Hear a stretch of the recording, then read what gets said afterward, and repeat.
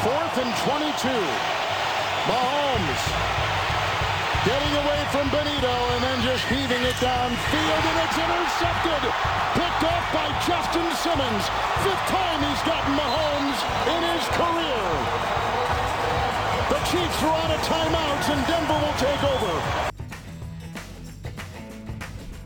The hell was that? You know what that was? You know what that was? Well, that was the Chiefs had won 16 in a row until yesterday. And they didn't get their 17th in a row. Okay? Nobody cares what Max Scherzer says. Go 7 innings to shut out baseball. Nobody cares. But they do care about the Broncos beating the Chiefs. How far back do they have to go into the vault to find that? Last night. How many years ago was that? 8 years. What do you mean? Well, how many? It happened last night, yesterday. It did? Yeah.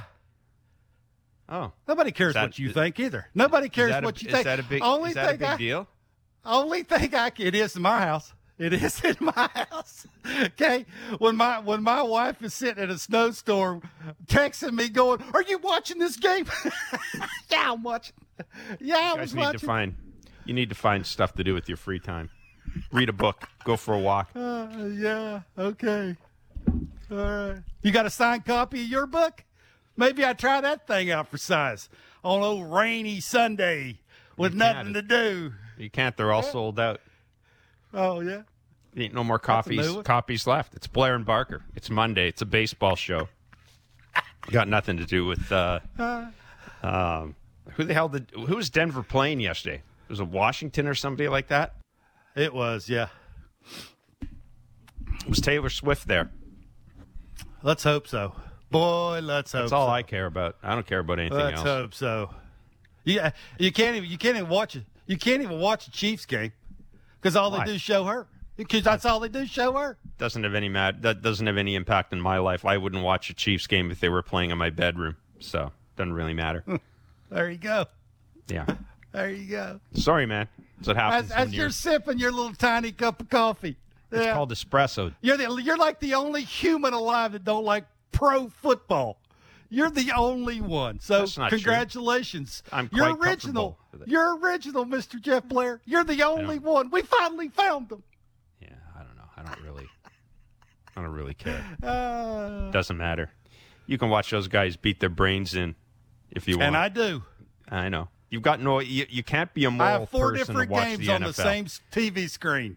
Absolutely. That says a lot about you. That says a lot about you.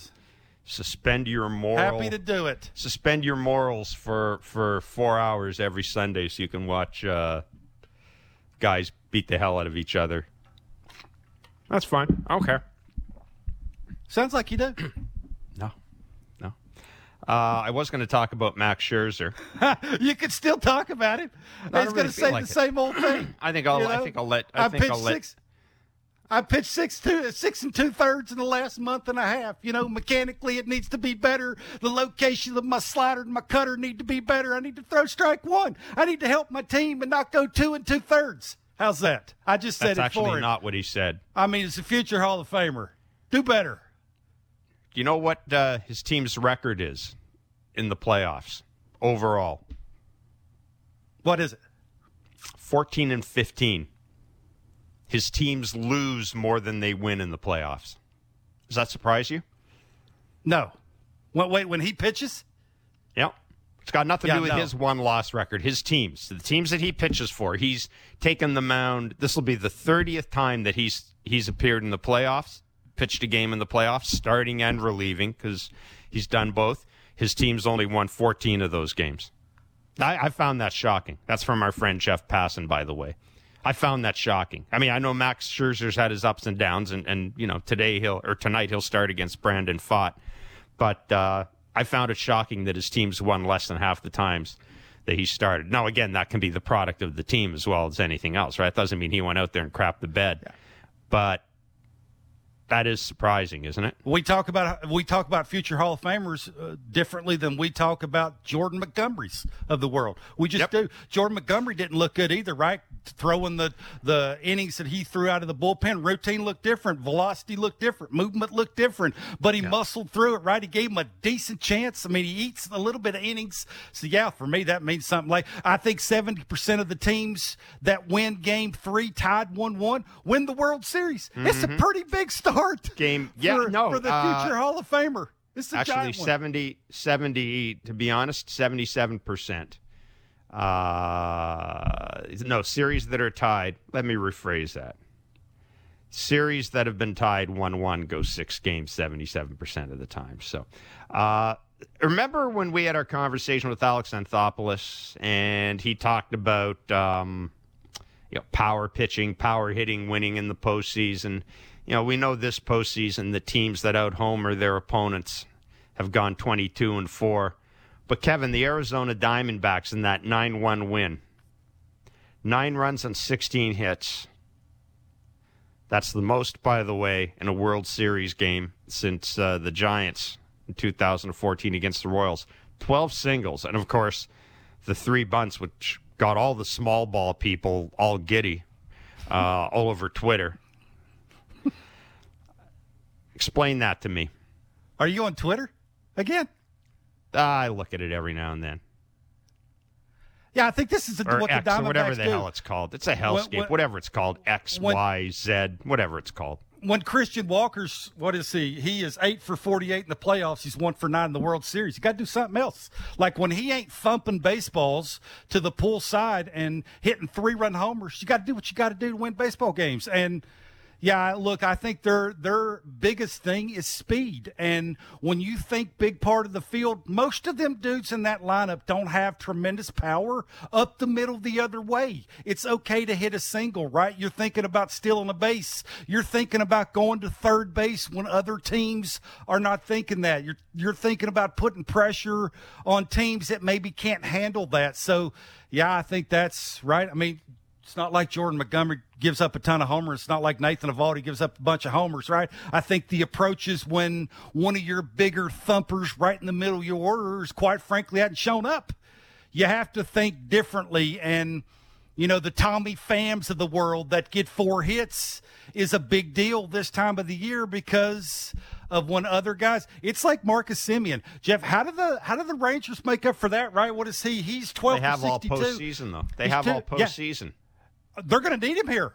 Like the Diamondbacks got, whatever that is, they're going to need him to do something. Like, I'm not saying go 4 for 4 with 2 homers, but how about a 1 for 3 with a homer and 2 walks? I mean, sort of set the tone, make it a little easier for the dudes that you have behind you. I think that's right. The Christian Walkers, the Marcus Semiens, which team needs that guy to be better to win the World Series? I think that, for me, is one of the questions, other than the Max Scherzer part of it, at least for me anyway. I'm not certain dudes can, at this stage of the postseason now, I'm not certain you can count on Marcus Semien or Christian Walker to turn it around. Marcus Semien been around a long time, so you couldn't think game-to-game experience will tell you.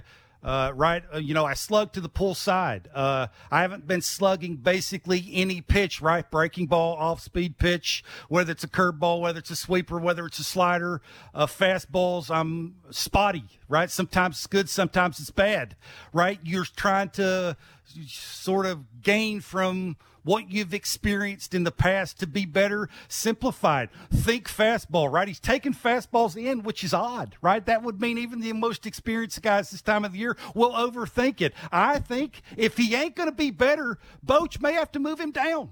Like, yeah, he's an empty at bat. Like, he's an easy, you can see it in his face, in his demeanor when he walks to the plate. So that's the thing, right? It's if he can't do it, does your manager do it? That's for me anyway. And they're talking about that with Christian Walker too, is you got to put better guys that are at least hotter at the moment right now in those spots. And Marcus Semien leading off being 12 for 62 and 2 for 10 with 4 punches in the World Series is probably right now not getting it done. So maybe that's the thing they need to look at too, at least for me. Anyway. Game 3 goes tonight in Arizona. The series is tied 1 game apiece. We will be joined by John Paul Morosi from Arizona in a few minutes. Brad Lidge joining us as well. And looking forward to talking to Brad. We can talk about the state of the Rangers bullpen right now. And bullpens in general, you've got your fist raised there, Bart. No. He's a fellow. Got a little excited about the Rangers. He's a fellow bullpen. Bronco. I asked him about how the Broncos looked. Oh, Jesus. You guys, do you never win? Is that why this is such a big deal that Absolutely. you actually won a game? We've lost 16 in a row to the Chiefs. Absolutely, this is a giant deal. This is basically the Super Bowl for the Denver Broncos. And the trade deadline, I think, is tomorrow in the NFL. Maybe that'll eliminate the NFL them trade. Nothing ever happens people. in the NFL trade deadline, does it? Yeah, because there's some teams that spend a lot of money that might give up some players this year. Yeah. 9-1, the Diamondbacks won the second game of the World Series to tie the series. And, yes, Gabriel Moreno did get a home run in that game, and that's all. What? You knew I was going to have to mention Gabriel Moreno at some point. It took you 11 minutes. Well, I mean, you were too busy talking about the Denver Broncos. Let's bring in Brad Lidge joining us on Blair and Barker. Brad Lidge, MLB Network radio host, former MLB closer. Lidge, are you really a Broncos fan too? Absolutely. Yeah. You better believe it. Yeah. No, I grew up in the the heart of the John Elway prime here. So, it was a great victory for the Broncos, one that yesterday over the Chiefs, first time in God knows how many years. And, of course, everyone is now predicting the Broncos are going to be in the postseason for the NFL. So we'll see how that plays out. But, today at least we get to celebrate the first time in the last 17 attempts to beat the Kansas City Chiefs if you're a Denver Broncos fan. See, Jeff? See? I don't know. Anyhow, I'm gonna move on. Here. Okay. You're not buying a Broncos playoff team at this point. No, he hates football. Brad, he hates football. He's the only human alive that don't watch pro football. Thank you. Pro football. You'll notice football. I didn't say I like college. Yeah, the other football. one's called soccer. Pro football. Soccer, but I watch college football too. Fellas, I'm also kind of in the close to Boulder, Colorado, where Coach Prime has left his stamp this year as well. So there you go. Coach Prime. You're in the heart of it all. They are a lot of fun. Hey, Brad, we had a conversation with Alex Anthopoulos like 2 months ago, and he was talking about the World Series and, and postseason baseball and things he's learned, et cetera, et cetera. And he talked about how important he realized it was important to hit home runs and have power pitching, and that at the end of the day, that can carry you a long distance in the postseason. I was just asking Barker about how the hell the Arizona Diamondbacks scored 9 runs and 12 singles. It's not supposed to happen in the postseason, is it? No, it's not. And, I would say 4 out of 5 times a World Series champion team is not going to be in that mold. That being said, we have seen, some San Francisco Giants teams do that before. We've seen a couple other teams, but most of them were in the 80s and, prior to that. So, yeah, this is definitely a rare recipe, what the Arizona Diamondbacks are doing. I mean, to get, 9 hits in the 6 innings off of Jordan Montgomery, it is an odd thing to watch, I think, especially because our eyes are just not attuned to that in 2023, to see guys, just spraying the ball everywhere around the field, stealing bases, moving guys up, bunting guys over. We haven't seen stuff like that, frankly, since it feels like since the 80s, because even those, San Francisco Giants teams I just mentioned weren't quite, that athletic as what the Arizona Diamondbacks are. So it's definitely a different way of winning ball games, and it's weird for me because it's not something you can always put a ton of stock into. I mean, I know after this 2023 season, everyone's going to, start thinking, oh man, the Diamondbacks recipe, and maybe even front offices are going to start trying to mold their teams after this. And there's definitely something to be said for it. But I think, it's also a very rare a team that's been able to accomplish this. And I don't know, honestly, I don't know if this is like all of a sudden the right recipe moving forward, or if the Arizona Diamondbacks are just that hot right now where they're just getting hit after hit after hit. And it's working for him now, but it's crazy to watch. Brad, do you think Max can do anything tonight mechanically, sequencing, throw more of the breaking balls than the fastballs? Like, is there one thing that he can do in your mind that could at least give his team a chance? I'm not saying dominate, go 7 innings. I mean, we'd all love to see it because he's a future Hall of Famer, but I just think we're past that. Is there one thing that you think maybe he could do to give him a chance? Well, honestly, on paper, it doesn't look good for Max Scherzer, for a lot of reasons. And I think that, we kind of, if you've seen his last couple of starts and he's not 100%, he's just trying to grind through 3 or 4 innings or whatever, with how much contact the D-backs make, and they don't swing and miss a lot, and they are totally content not trying to overswing, so you don't think that they're going to chase the Max Scherzer breaking ball or change up that much. On paper, it doesn't look good, but this has been so far a World Series where nothing is really, who would have thought Nate Eovaldi would have had a bad outing against the D-backs in Game 1, or that Paul Sewald, who hasn't been touched, especially as I watched him just dominate the Phillies, that he was going to give up a home run to Seager. So there's been a lot of things that are very unpredictable so far. It could be that Max Scherzer goes out there, he's hitting his spots, and he generates a lot of weak contact. That could definitely happen. I mean, the guy's a Hall of Fame caliber pitcher. There's definitely a scenario in which he goes out there and throws the ball well. I can't see any scenario where he goes more than about 4 innings. But that being said, I do think that's a possibility. Now, the money, obviously, and I think the smart thing to probably place your money on is that Max Scherzer is not able to get through 3 or 4 innings because the D-backs have done such a great job with what they've done all year long, which is not overswing, look at what the pitcher's giving him, and just try and have hard contact, create chaos on the bases and that type of deal. So.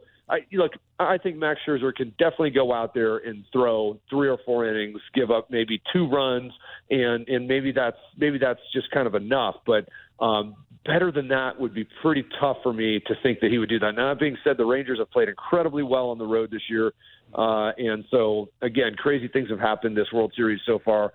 It's possible, but Max Scherzer, if he goes out there and goes 4 innings and gives up 2 runs, mission accomplished and then some. Brad, as someone who has 18 postseason saves and an ERA of 2.18, how different of an animal is closing in the postseason compared to the regular season? Well, it's definitely different because, in the regular season, obviously, if you go out there and you get your job done, great, you're shaking hands, you blow a save, you're going to have to talk about it the next day, but or that night or whatever. But then the next day you get out there, you might get another chance, and all is fine, and you get your save, and it's all good. But there's blowing a save in the postseason, especially with the gravity of the World Series, it's like it becomes this monster where everyone's kind of like, oh, what's going to happen on the in the next game? And I think. For me, first of all, the closer for the Rangers, Leclerc, did a fantastic job after giving up a big home run in the ALCS to Jose Altuve, coming right back out and doing a great job. And, the question you're asking is a great one because, how will Paul Sewald be able to kind of rebound from what happened in Game 1 when he gets the ball again in, potentially Game 3 tonight or Game 4? Will he be able to go back out there and kind of flush everything? And I think the answer is that he probably will be. The guy doesn't seem to have a pulse when he's on the mound, but it was interesting to see him closing the game or trying to close it out in Game 1. His command wasn't there, and that's something he's been completely dialed in on since the postseason started. So it is definitely different. You feel the difference now. Now that being said, you can also use that adrenaline to your advantage. And for me, I think my first few postseason games, I felt too much adrenaline, and it can really get to you. But then after that, somewhere along the line, you kind of use it for your advantage. And then I loved it. I loved the kind of rush of closing games in the postseason and in the World Series, and it felt like it could take you kind of to even a higher level. So it's just a matter of kind of getting out there and getting yourself mentally comfortable because your body's going to feel amped, that's for sure. So you got to be able to find that comfortable place and the first thing you got to do is make sure you get the first guy out because, Sewald walked that leadoff hitter. And I think people knew at that point with the dangerous Rangers hitters coming up that it could be a real tough one for him. So don't walk the leadoff hitter. That's the best advice I can give any closer in the postseason. Brad, you look at the Rangers, and for me anyway, you look at Marcus Semien, especially with who's pitching for the Rangers, the way their bullpen is up and down, and Boch has only got a certain guys that he has confidence in, and then there's everybody else. But I wonder about Marcus Semien. He's 12 for 62 in the playoffs. He's 2 for 10 with 4 Ks in the World Series. Hasn't been great, right? I think when you look lost that way, even if you've been around forever, it's really hard as a hitter to go home and have confidence in something that you can take away from whatever at bat you're trying to take that away from, right? You just mentioned it being a closer. You're trying to stay positive. You're trying to get that first out. Hitting's no different, right? You want to take that one good swing. You want to build off of that one good swing, and then it's just sort of contagious for you to get in an athletic position. Your bat looks quicker, like just everything sort of falls in place. How do you think Marcus Semien turns this around? Yeah, I mean, honestly, it's going to be tough because we're at a point now, and as you mentioned those numbers, we're pretty deep in the postseason, and I don't think all of a sudden it's just going to be one pitch or whatever that's going to get him to where he needs to be. Because honestly, at this point, the Arizona Diamondbacks, the pitching is pretty darn good, and you're not facing anybody in the World Series that's just going up there and not super dialed in and focused. So. If you've gotten this far in the postseason, same thing with Christian Walker with Arizona, who has been just scuffling even worse than Semien. It's not going to get any easier. And I think at this point, you just have to have productive at-bats. And that's what Semien needs to be focused on. Getting guys over. If you're not going to be able to, hit that home run or feel dialed in and confident at the plate, then at least do the little things. Sacrifice fly, get the guy over, hit the ball to the right side of the infield that gets the guy from second to third, whatever the case might be. And then maybe slowly but surely you can kind of have better at-bats and those hits might come toward the end of the World Series. But I'll tell you what, right now he does look lost. And guys, what happens is the more lost a hitter looks, I know for me, the more confident I felt pitching. And that's just obviously, that's just typical stuff there. If you can see the guy is scuffling out there, you're going to all of a sudden feel that much better pitching to him, then that confidence will allow you to execute your pitches better. And so he's just in a really tough spot right now. He's a great player and he's a great hitter, and he might run into one. Maybe a pitcher makes a mistake, but right now the confidence level of the pitchers is as high as his lack of confidence hitting. Hey, Brad, do players know that Game 3 when you're tied 1-1, 70% of the time when you win Game 3, you normally win the World Series? Do players know that? You've been in World Series games. Like, do players look at things like that and think, man, this is sort of a must-win? Like, we really need this. It says, like, in past experiences that winning this game is very, very important. Players know that? I'm going to say no. I'm going to say, players might hear that, but that's probably in one ear and out the other. And I think, every player knows it's a super important game to get, a 2-1 lead, but so is Game 1. I mean, and ultimately it's just, it's another win on your way to get 4. And we've seen a lot of teams come back this postseason from deficits, that you just didn't think were possible. Diamondbacks, the Rangers going on the road, winning games 6 and 7, both of them. So I feel like while players might hear stuff like that, and honestly, for me, I never would have. It's more about like who's taking the ball day in and day out. You're looking at those matchups, and if one of them doesn't go as planned, all right, well, we've got 7 games here. So I don't think players look at it that way. That Game 3 is kind of a must win. I hear what you're saying about the stats and stuff. I never thought that any Game 3 I ever played in was a must win, just unless you lose the first 2. But it just doesn't ever feel like a must win at that point. It just feels like, okay, let's see this matchup. This is the first time your Game 3 starters will be going toe to toe. Let's see what they've got. Let's see if they throw the ball well enough to get the ball again in like Game 7 or whatever, Game 6 or 7. So it doesn't, or I guess it would be Game 7. So it doesn't feel like a must win for the players. Brad, really good of you to join us today. Thanks so much, my friend. Be well. Thanks, Brad. All right, Go guys. Broncos. Take care. We'll talk to you. Go Broncos. Take care. It's Brad Lidge. You can follow him on Twitter, Sliders and Saves 54, MLB Network radio host, former MLB closer, who knows a bit about, he's had some tough moments in the postseason. He's had some great moments in the postseason. I think going into this series, we all kind of thought that if there was an edge for Arizona in this series, it might be in the bullpen. Now, it's really hard to read anything into Game 2, that 9-1 win. Other than Martin Perez had some issues with the strike zone, to say the least. But Kevin, do you have any different read on the Diamondbacks bullpen, or do you feel any differently about the Diamondbacks bullpen after Game 1, or do you just kind of chalk that up to a rough outing for Paul Sewald?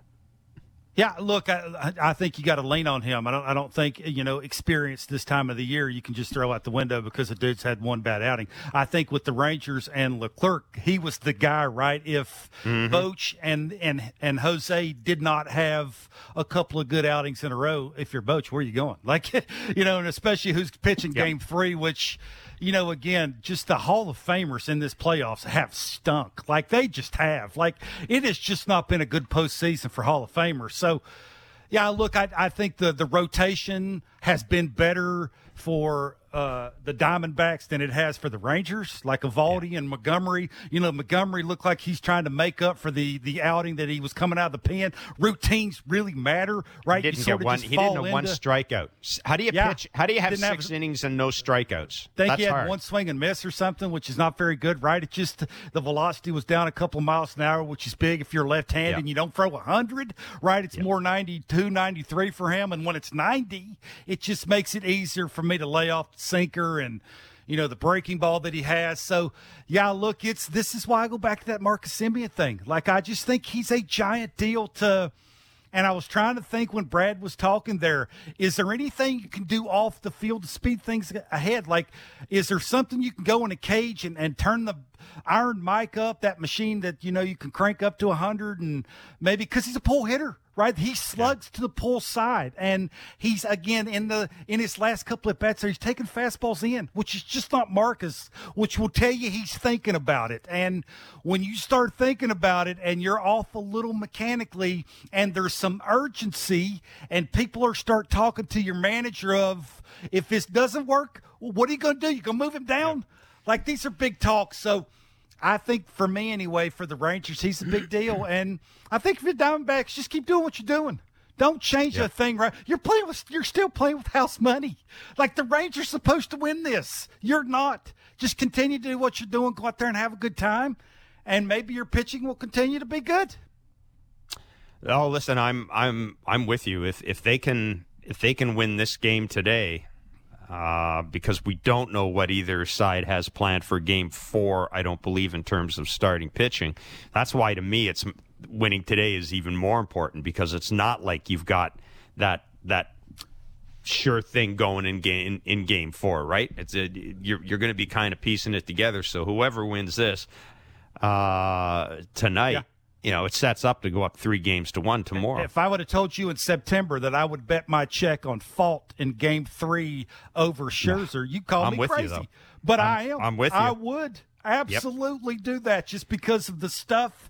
And his fastball, for whatever reason, plays. Like, obviously I've never stepped in against it, but you can tell hitters are late on it. Like, he hides it, and obviously there's some deception, but it's got a little extra late gear to it, which makes the sweeper better. So if Scherzer gets punched in the face in the second inning and it's 4-5-0, what do the Rangers do? Like, there's something there, right? Especially when Marcus Semien's not hitting. So there's a couple of things there I think you could point to with the Rangers. John Paul Morosi is covering the World Series for the MLB Network. He is in Arizona, site of Game 3 of the World Series. Again, that goes tonight at 8 o'clock on Sportsnet. John Paul Morosi joins us next. It's Blair and Barker on Sportsnet 590, The Fan.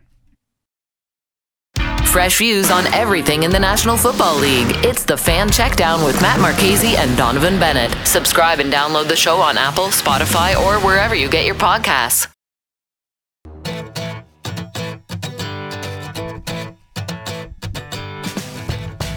All right, so a reminder that this is our last week for 2023.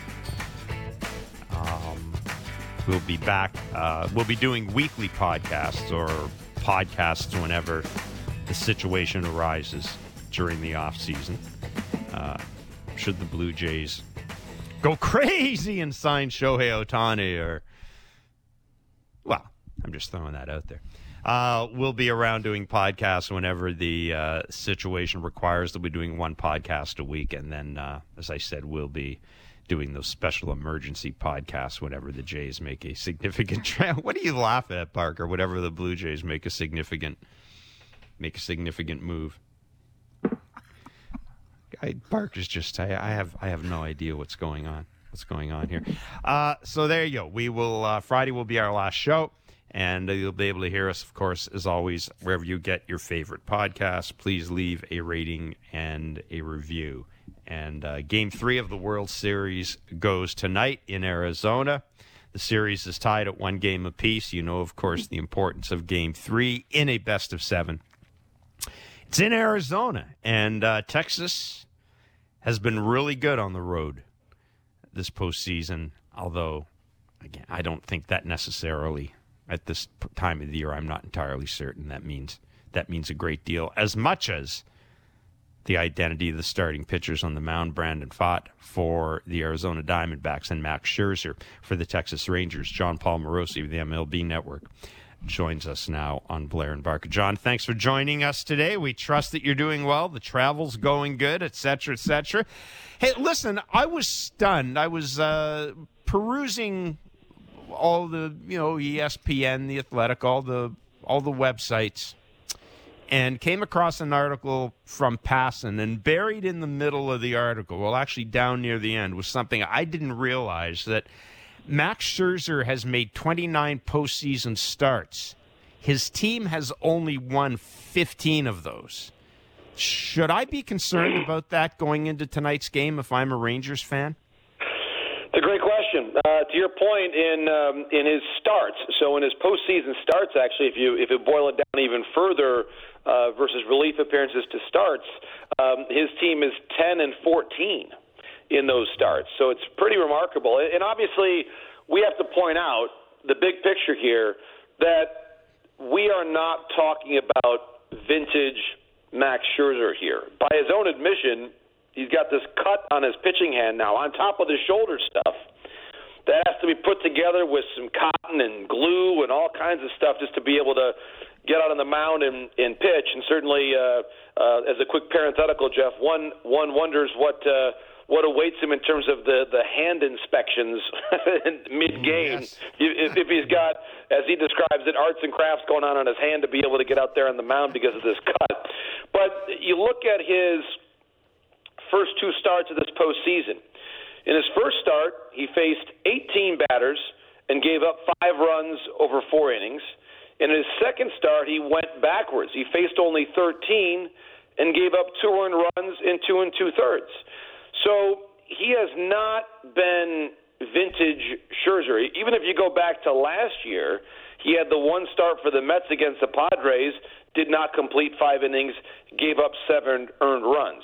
His last decision in terms of an actual win credited to him based on his own performance was Game 1 of the 2019 World Series with the Nationals in Houston, and he has made about 7 or 8 postseason outings since then. So his playoff record is, at least in recent times especially, is not all that stellar. It's not as good as, for example, what his contemporary Justin Verlander has been able to put together in his time. But he does have a career 3.86 ERA in the playoffs. So it's been good, just not Hall of Fame great, the way that it is for some of the greats. And I think today this is going to surprise some listeners right now, but I would say this. The starting pitching advantage belongs to the Arizona Diamondbacks. I realize that Max Scherzer's on his way to the Hall of Fame, and Brandon Pfaadt's career is just getting started. But based on what I saw from Brandon Pfaadt in Game 7 and what I've seen from Max Scherzer in these playoffs, I say advantage to the young native of Louisville, Kentucky, and Brandon Pfaadt.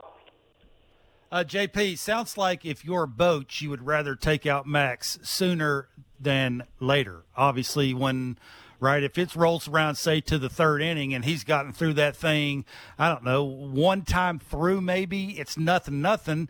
My question is, JP, who gets the ball after him for the Rangers?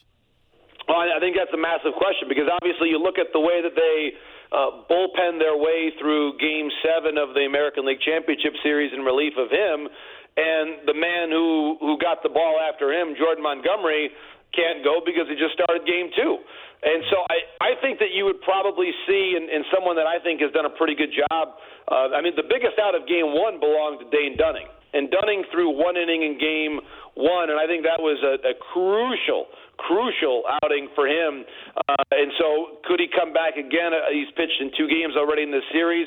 The guy that I think is probably the most interesting in terms of a multi-inning bridge guy is John Gray.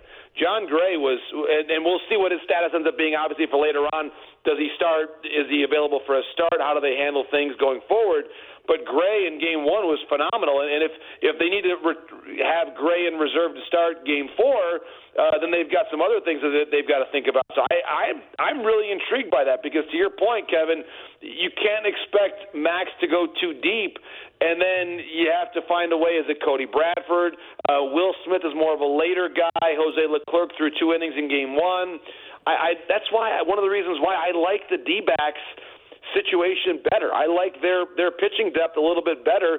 I think that they're going to get more out of Brandon Pfaadt in terms of length than the Rangers will out of Scherzer, and I like what the Diamondbacks have because they've been doing this all playoff long. Now, the D-backs have been having to go with an opener in Game 4, which was what they did in the previous round, so that might be a bit of a gamble and a roll of the dice to see how they handle Game 4, but I think we're at a stage now where you really, to Jeff's earlier point, given how pivotal Game 3 tends to be, you sort of empty the tank trying to win this game. This almost feels as if it's like a petite Game 7 almost in a certain way. Like, empty the tank because Game 4 is a crapshoot in and of itself because it's kind of a bullpen game. So really try the best you can to win what's more of a straight-up sort of a Game 3 scenario here this evening. Yeah, it's almost like, who do you not want him to face 2 times? It's like the Barrios thing. I hate keep bringing this up, if you're a Blue Jays fan, but it's obviously they didn't want, Barrios to face the lefty hitting cleanup. So you got to ask yourself, if you're a Rangers fan and you're Bruce Bochy, who do you not want Max to face twice? Is it Gabby Moreno? Is it Christian Walker? Knowing that, if you're Torey Lovello, do you move Christian Walker around, put somebody else in that spot? Maybe Tommy Pham, who's been harder. This is one of those games, if you're a gut guy, sort of like Boch is, I don't think this would be the easiest game going into, right? I know he's not afraid to take out a future Hall of Famer, but there's got to be that time where you'd rather take him out too soon, right, JP? There's got to be a guy that he doesn't want him to face twice. I think that for me would be where they're at right now, is especially what Game 3 means to just the totality of this series and where they're tied 1-1 and how good they play on the road. Like, it's a huge game. It is. Yeah. You're exactly right, Kevin. And I go back to this, though, and first and foremost, if you're a manager at this stage of the playoffs and in the way that baseball in 2023 is managed, sympathy and worrying about someone's feelings about taking him out too early, that is like such a September thing to think about. I mean, you go for it and then you let those conversations happen. This is all about winning. And Torey Lovello has talked about this. He had certainly some guys that he handled a bit differently than maybe you would have expected. I go back to this, and I actually think Bruce Bochy is the perfect manager to have in a game like this. You reflect on I go back to Game 7 of 2014 and how Bruce Bochy handled that. He was in a lot of ways, Kevin, well ahead of his time. You think about whether it was that year, 2 years previous, he had been using Lincecum out of the bullpen, a guy that had been a starter during the course of the year. Zito at one point was sort of an afterthought. He brought him back in. And I look at Tim Hudson, who was his Game 7 starter back in 2014, one of the best pitchers of his generation. He starts Game 7 of the World Series. His final pitching line, an inning and 2/3, 2 earned runs. And then Jeremy Affeldt came in, if you remember, and got the biggest out of the game there in the second inning. And then, of course, we know Bumgarner came in later. But it was knowing, and I think having that belief, Kevin, that especially if it's Max Scherzer, if I'm Bruce Bochy, I would pull Max aside and say, listen, I'm not going to let this game get away from you. And in as many words, and obviously Max may not want to hear that, but I think the key thing is give me what you've got for as long as you've got it, And you don't worry. You just go as long as you can go. I'll figure out the rest of the game. And I think that's where if his earned runs ends up being like 2, which is what it was the previous time in Game 7 against the Astros, you're okay with that. Because you're not going to let him get that game away. You're not going to let him lose it. So that's where you have the relay race, if you will. You've got enough of a day off. You had a previous day, the travel day yesterday. Everybody got a rest. I think Bradford's a really important guy for the Rangers, especially as a lefty. Find that big spot. Maybe it's that second time through.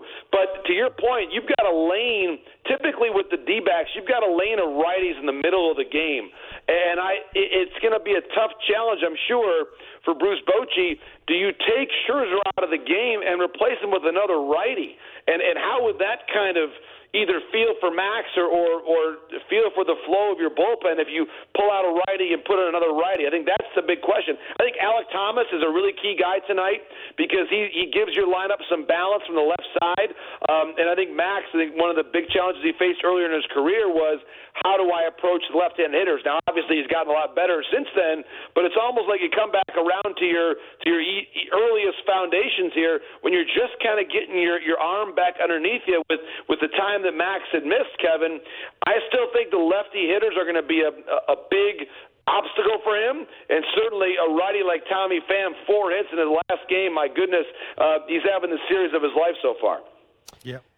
John, now that you've had a chance to spend some time around the Diamondbacks, I'm not going to ask you if they're for real, but I am going to ask you, are they here for a long time? In other words, is this just the beginning of their window of opportunity? And you know, we're going to see them around in the postseason a couple of more times before that window closes.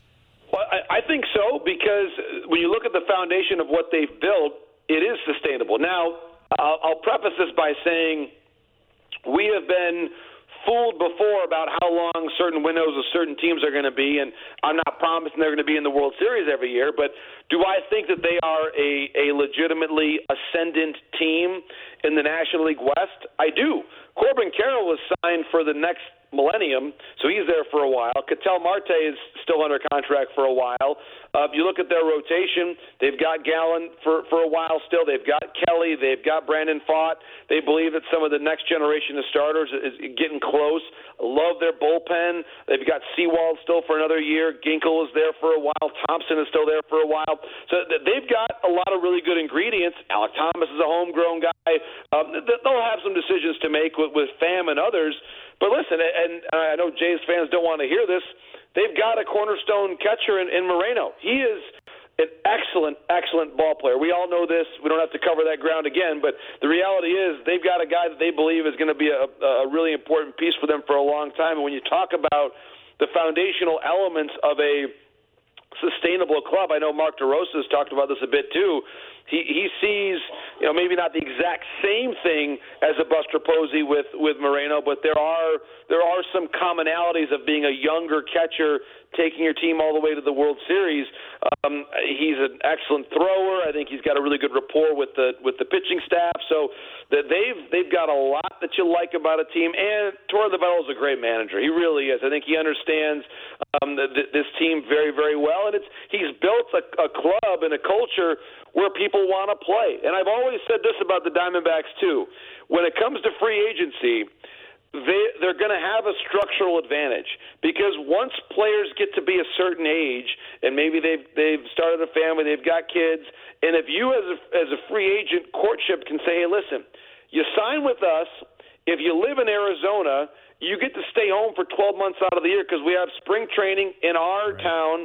You get to live there in the off season. I mean, it is, in terms of a free agent pitch, if you're a 32, 33, 34-year-old player with a couple kids, it's honestly the best situation you can imagine.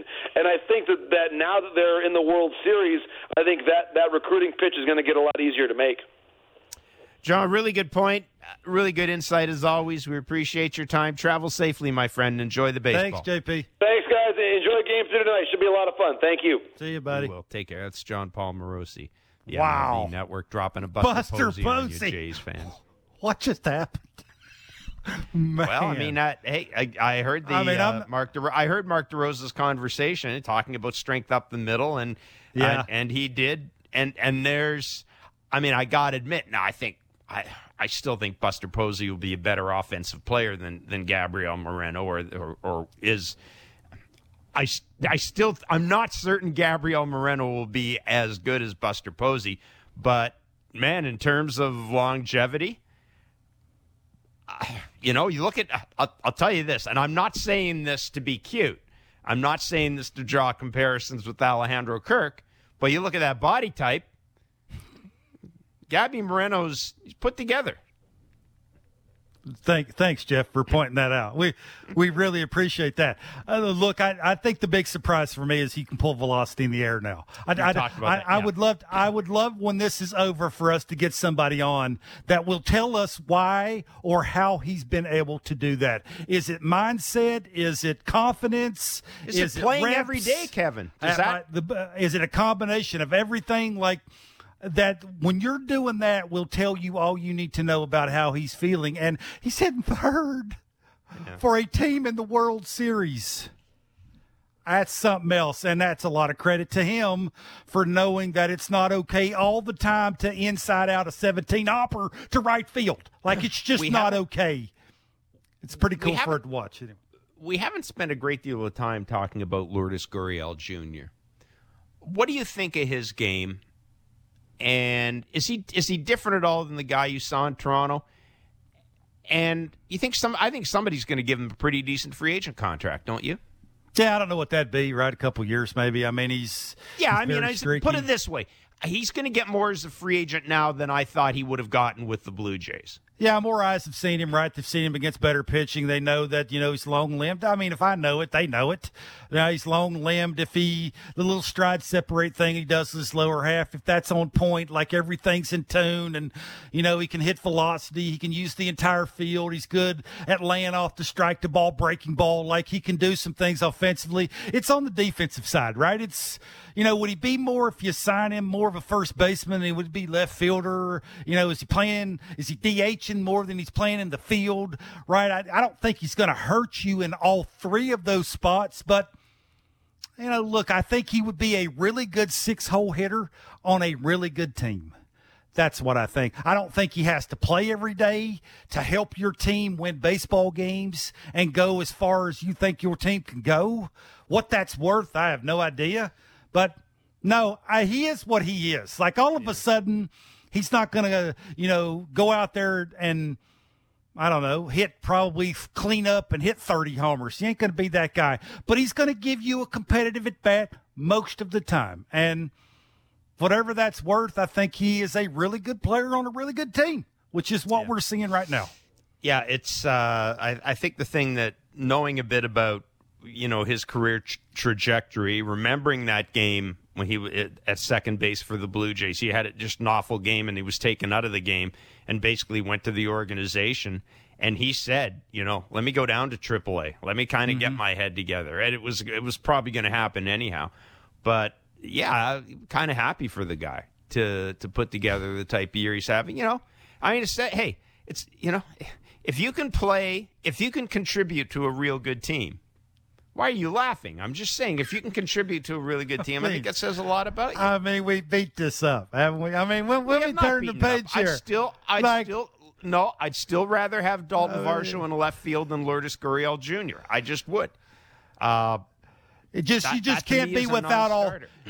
Let's be honest. They messed that up because you can't be without all three. I mean, you got rid of your cleanup hitter, right, the future catcher of your organization, and a 300 hitter. I mean, you could give up one or two of them, but not all three of them. So to say that they screwed that up is the understatement of the century. Let's be honest. They needed at least one of them in their lineup. How many outs does Max Scherzer get tonight before he leaves? What do you think? Over, under? I think I'm going to steal a Dusty line. He's on a performance count. I think that's the best way to put it. How's that? I think that's the best way to put it. 8 o'clock tonight on Sportsnet, Game 3 of the World Series. It's tied 1 game apiece. And we'll be back tomorrow from 11 to noon Eastern to break it all down right here on Sportsnet 590 The Fan. Enjoy the baseball and have a great day.